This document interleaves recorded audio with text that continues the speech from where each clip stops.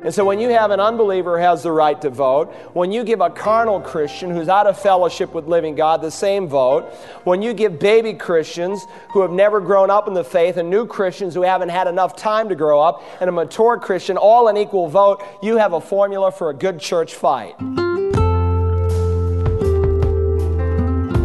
Welcome to Search the Scriptures, the Bible teaching ministry of Dr. Carl Broggi.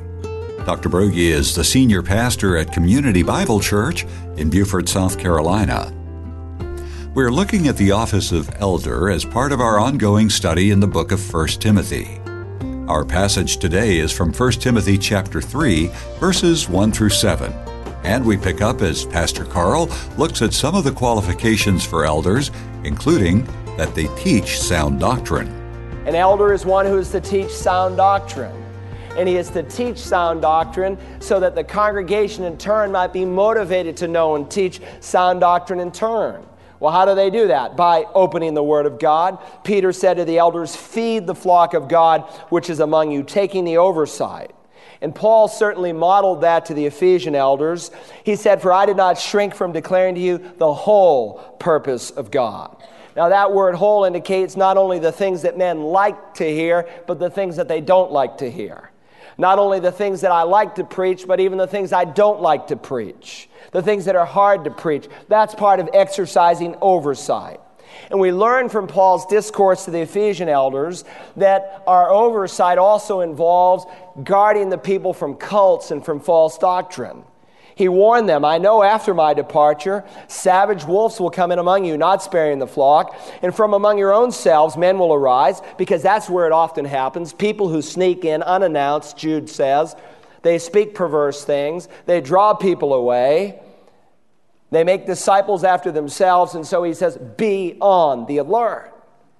In John chapter 10, Jesus told us that wolves would come in sheep's clothing. Why? Because they want to destroy the sheep. And so we have to identify these wolves. We have to name them. Otherwise, young, tender sheep won't know who they are. And when you do that, especially when you're dealing with Protestants and mainline denominations that have now departed from the historical faith, you're called harsh. You're called undivisive. When you name the cults like Mormons and Jehovah's Witnesses, you say you're uncaring. No, that's what an elder is to do. That's part of his job. In addition, an elder is one who rules. He leads. He has authority from God. He's going to later write in 1 Timothy 5, the elders who rule well are to be considered worthy of double honor. Some elders are referred to those who rule well because they lead the flock. And so again in Hebrews 13, obey your leaders, submit to them, for they keep watch over your souls as those who will give an account. And yet with such clear statements like this, many Christians in America have the false impression that the local church is a democracy. And they build their theology on the American culture rather than on the Word of God. And so in many churches, the elders are not leaders, they're followers. They stand up in a business meeting and they say, all you sheep who want to graze over here, say bah. And all you sheep over here who want to graze over here, you say bah. And they count the bahs over here and the bahs over here. And that's how they run the church. That's not leadership. That's not according to the dictates of Scripture. You won't find that anywhere in the Word of God. What you have when you do that is a formula for disaster. When you have unbelievers who have a vote in your church, and you know there are unbelievers who are members of Community Bible Church. You say, do you know who they are? If I knew who they were, they wouldn't be members. Jesus said the wheat and the tare would be mixed together until the time of the harvest. He told us there would be unbelievers in every fellowship.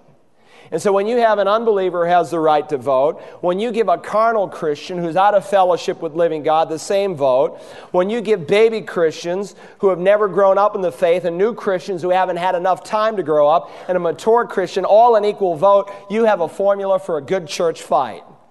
And you know that's how many churches are planted. They don't get started with some evangelistic passion to go and reach a new segment of the community. They're started because they can't get along with other Christians very often because that was fostered in the way the church was ruled. Listen, if a pastor is a man of God, you ought to follow him. If he's not, you ought to fire him. But don't harass him. Let him lead. And so we learn that the office of elder is an office that is to be desired. Secondly, the office of elder involves oversight. But third, the office of elder is an office which involves work. Look at verse 1. It is a trustworthy statement.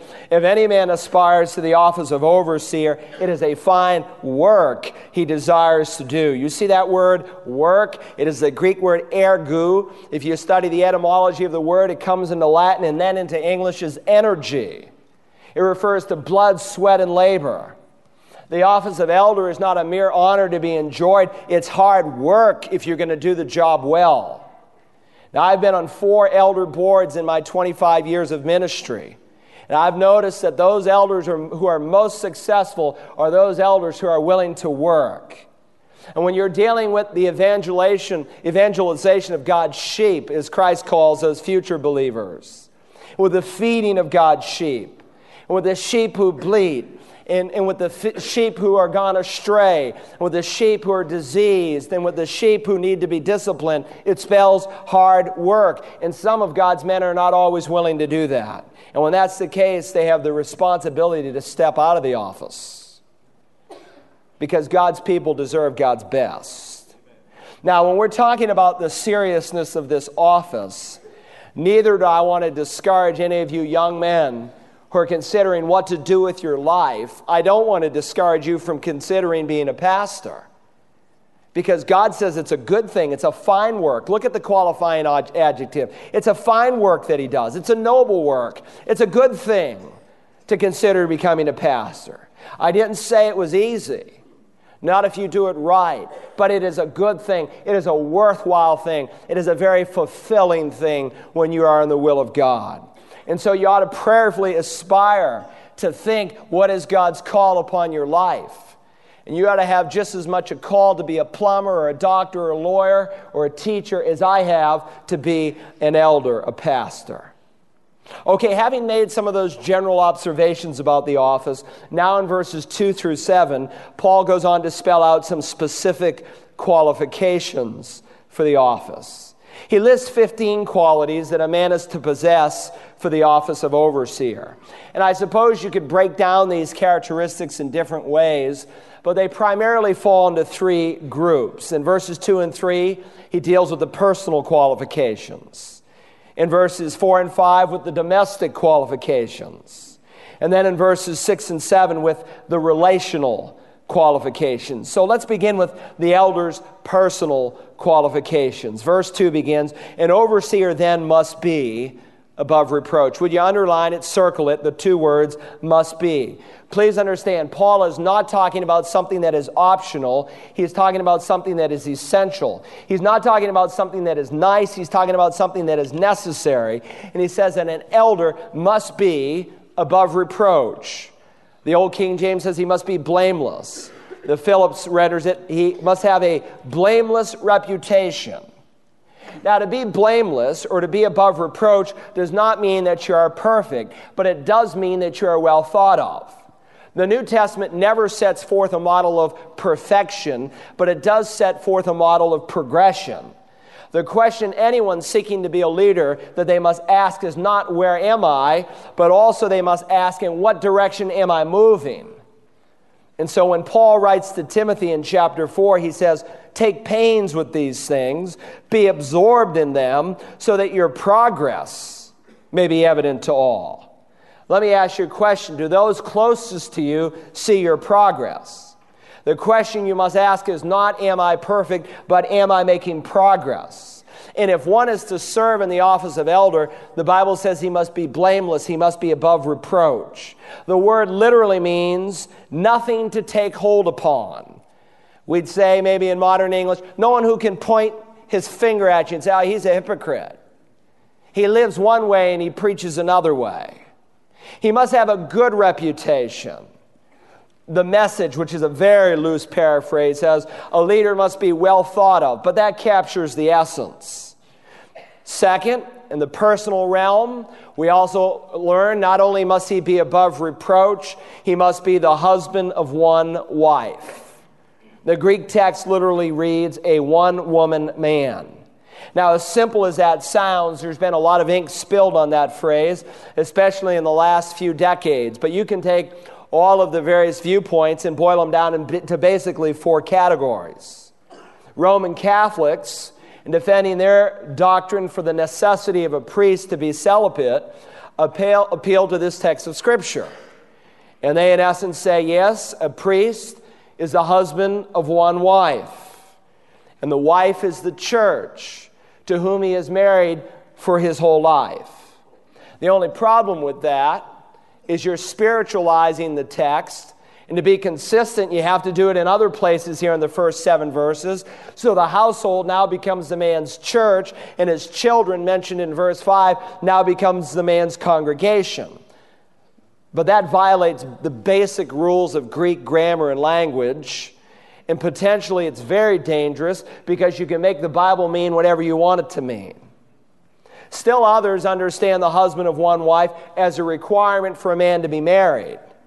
And so they would say that a single person is disqualified from the office because they say the husband of one wife refers to a man who is married. Well, I think you would expect Paul to list the qualifications in terms of a man who is married because that's the norm for society. It is true, 1 Corinthians 7 teaches that God gifts some men, some women to be single their whole life. They don't need to be married. And God gifts them in that way in order that they may give undistracted devotion to the Lord. And we shouldn't try to marry off some people whom God has called to be single. But the norm in life, based on the book of Genesis and numerous other passages, is that most people in this life will be married.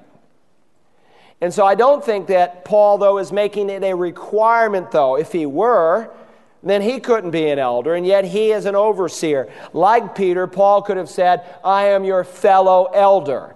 And it would exclude not only the Apostle Paul from the office, who was single his whole life, but it would also exclude the chief elder, the chief overseer, the Lord Jesus, who was single.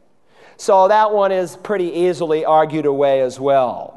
Still, others take this, in more recent years, the husband of one wife, as disqualifying a man who is a bigamist or a polygamist. And so, in essence, they take the phrase, a man who has one wife at a time is qualified to be an elder. And that's become a very popular interpretation in our day as we deal with the great divorce problem in the church. But I don't think it's talking about that. I think you just, if you exercise some common sense, would know that this is not a litmus test for someone to be an elder.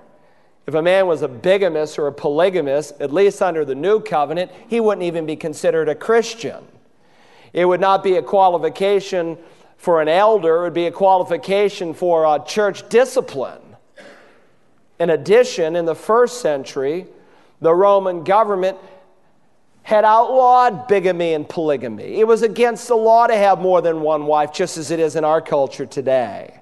So such interpretation, a one-woman man, I think really misses the text to say one woman at a time. Now, historically, how have most Christians taken the phrase, the husband of one wife? Well, from the church fathers right until about the middle of the 20th century, there was virtually one unanimous voice as to what this text means. And you've heard me say it often, if it's new, it's not true. And so if someone comes up with something new that no one else has seen in 20 centuries of church history, maybe, just maybe, they have to be humble enough to admit that they have missed the meaning of the text. But historically, the phrase husband of one wife has been understood to refer to a man who has been married only once. It seems to make sense, doesn't it? The husband of one wife, married only once. But I do have to say that even that phrase has two camps. One who takes a more restrictive view and one a less restricted view.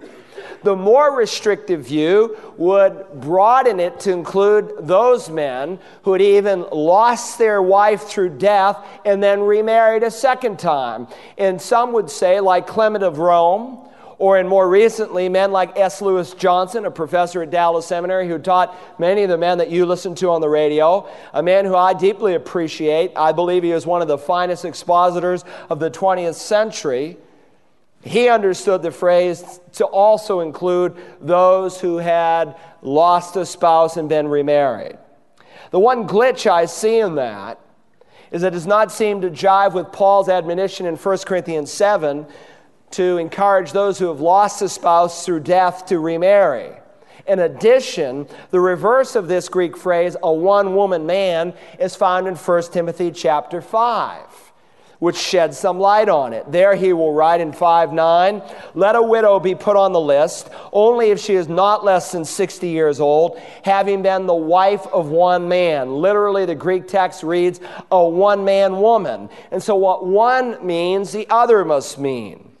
Now, Paul is asking the elders to do some analysis to consider those widows that should receive financial help from the church. And he gives a whole bunch of qualifications, among them a one-man woman. Well, if it means that she couldn't get married a second time after her husband dies, then Paul would be encouraging her to potentially disqualify her later in her life from being considered from the widow's list. Now, I admit there's some merit in the view. It's the simplest way to take it. The husband of one wife, just anybody who's been married just once, has to be married just once.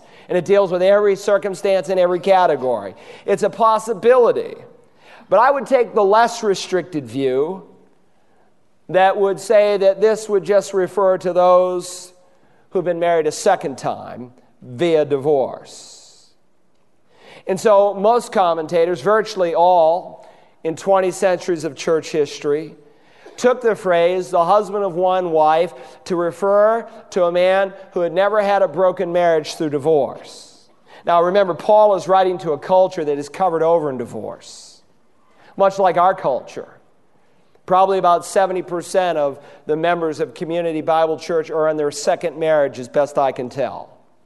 Because the sins of the culture, if we reach the culture, becomes the sins of the church.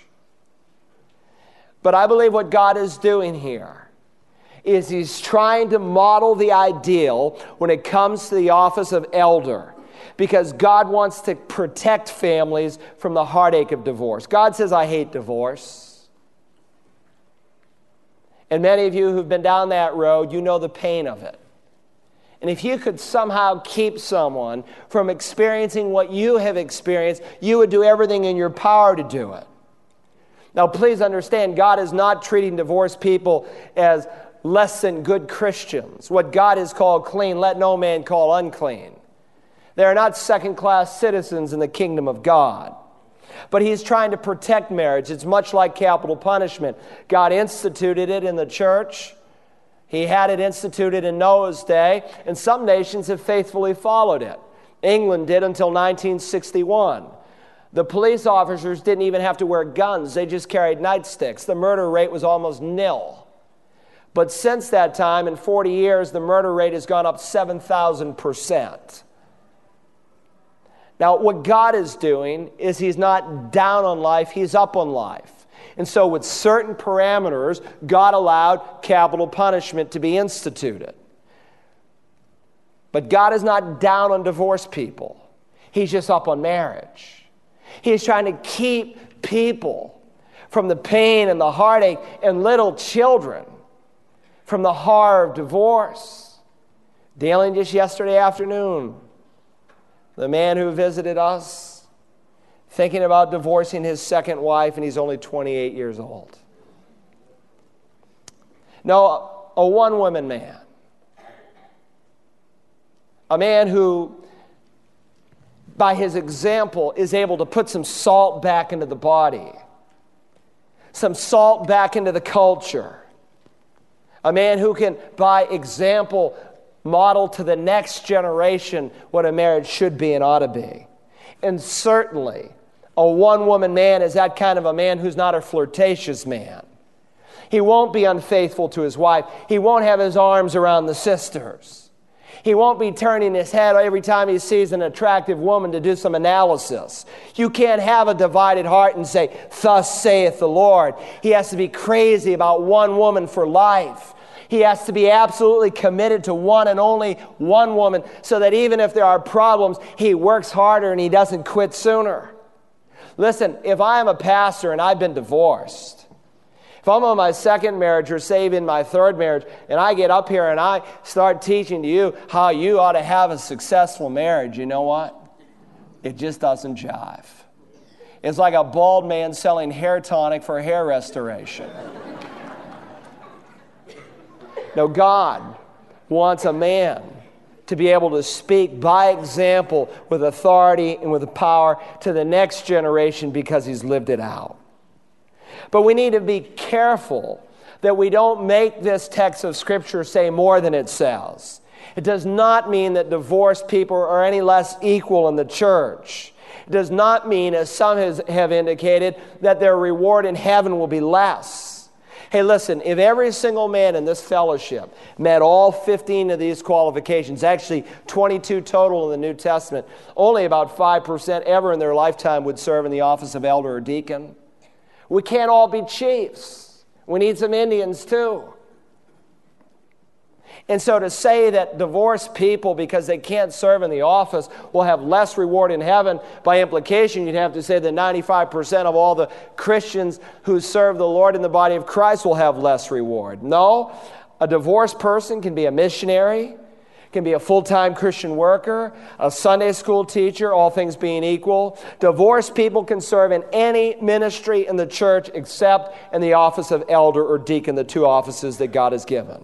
Let's be careful, too, that we are fair. You know what a lot of churches do? The only question they ask is, has he been divorced? Look, we're going to see in weeks ahead there are some other things that also can permanently disqualify a person from the office of elder. And so in giving us these personal qualifications, he says he must be the husband of one wife. In addition, he says he must be temperate, prudent, respectable. Now, these next three words are closely linked together. This first word, temperate, means clear-headed. He's not self-indulgent. It speaks of a person who's able to say no with the mind, though his body and his emotions scream yes. He's a person who has a sense of balance. Then he adds prudent. The King James says sober. A man who's thoughtful and wise. A man who's able to take that which he's absorbed in the mind and to flesh it out in daily life practically. The third word is respectable. The King James says good behavior. The RSV says dignified. The Greek word is kosmios. It means well-ordered, well-arranged. It's an expression of a person whose outward behavior reflects inner self-control. And really, all three of these words are a trilogy of sorts because each of them bear witness to some degree of self-control in the life. The next qualification, if you'll notice, is hospitable. This is a man who manifests an open heart and an open home. He'll do anything that he can in his power and in his resources to help meet the needs of God's people. Then he tells us an elder is to be able to teach. It doesn't say teachable, able to teach. Apt to teach, one translation renders it. It's not an adjective, though without a doubt a man who is an elder ought to be teachable. When I look for leaders in the church, when I look to hire someone on our staff, the two biggest requirements is they have a heart for God and a teachable attitude. If a man has lost his teachability, he's worthless. He can't be any good to the work of the kingdom of God. He has let his pride get in his way. But an elder is to be apt, able to teach. It doesn't mean that he has to have a speaking gift like the gift of teaching. Now, we will see when we come to chapter 5, some elders, as you would expect, are gifted in that way by God. But it does refer to his maturity in Christ so that he can open the Word of God and someone comes to him with an issue of doctrine or a question in his life, and he's able to point to Scripture and say, well, this is what God says. And that's something that not an elder alone is supposed to do. That's something that you ought to seek to do. Because if you're going to fulfill the Great Commission, Jesus told you, not just me, that we're to teach all that he commanded us. The writer of the Hebrews says, by this time you, speaking of the congregation of Jewish believers to whom he is writing, by this time you ought to be teachers, but you need someone to be able to teach you. They hadn't grown up enough in Jesus Christ where they could take the Word of God and answer basic questions. That's not something that God just calls a professional like me to do. God calls me to model it as an elder to encourage you to do the exact same thing. And by the way, it just doesn't happen. It doesn't happen by accident. You don't get this sudden burst of zeal and energy. It takes disciplined time, a long time, lingering in the presence of God and in His Word. That's how an elder has the ability to impart the truth of Scripture. And a man who is so weak in his knowledge of Scripture, such that he cannot teach others what God has plainly said, is not qualified to be an elder. And that's one of the problems in so many churches today. You got these men who are leading the church, and they're violating basic truths of the Word of God. Verse 3 tells us, in addition, in these personal qualities, an elder is not to be addicted to wine. The Greek phrase literally reads, one who sits alongside of wine. Paul is saying, when you see a man who's characterized by sitting alongside a glass of wine, you have found a man who has disqualified himself to be a leader in the church. Now, very clearly, this verse does not teach total abstinence. But if you know your Bible, you would expect that it would not teach total abstinence in light of the first century. Now, I'm not going to preach on it this morning. I'll wait until we come to those qualifications for deacons where this one is repeated, and we'll spend a little bit more time on it. But let me just say, two things are forbidden in Scripture. One, to get drunk. The other, to use strong drink. And before you can apply any passage of Scripture to your life, you must first ask, what did it mean to the original audience? And when I understand what it meant to them, then I can make proper application for the 20th century or the 21st century. Strong drink in biblical times, you say, well, that was vodka and beer, vodka and whiskey and scotch, right? No, it wasn't that. That didn't come until centuries later. It's raw, fermented wine. God said, don't ever use it. Now, how did they use it in the first century? Well, the water was often impure to drink. It would make you sick, and so they would constantly, so they wouldn't continually, especially as they traveled, have to boil water. They would add wine to the water, typically anywhere from a 5-to-1 ratio, as the Didache, a 2nd century manual for pastors in preparing the Lord's table, specifies, or very often 10-to-1, 10 parts water, 1 part wine. It killed the bacteria. It was a missionary practice up until the last century to keep you healthy. An elder must not be addicted to much wine, and tomorrow we'll look at why God places such importance on this qualification. For a copy of today's message, call Search the Scriptures at 877-787-7478 and request program 1TM7, entitled The Office of Elder. You can also use the Search the Scriptures app for smartphones and tablets, or visit us online at searchthescriptures.org. At that website, all of Dr. Broggi's messages are there, as well as you'll find out a little bit more about this ministry. Join us again tomorrow as we continue our look at the role of elders and Search the Scriptures.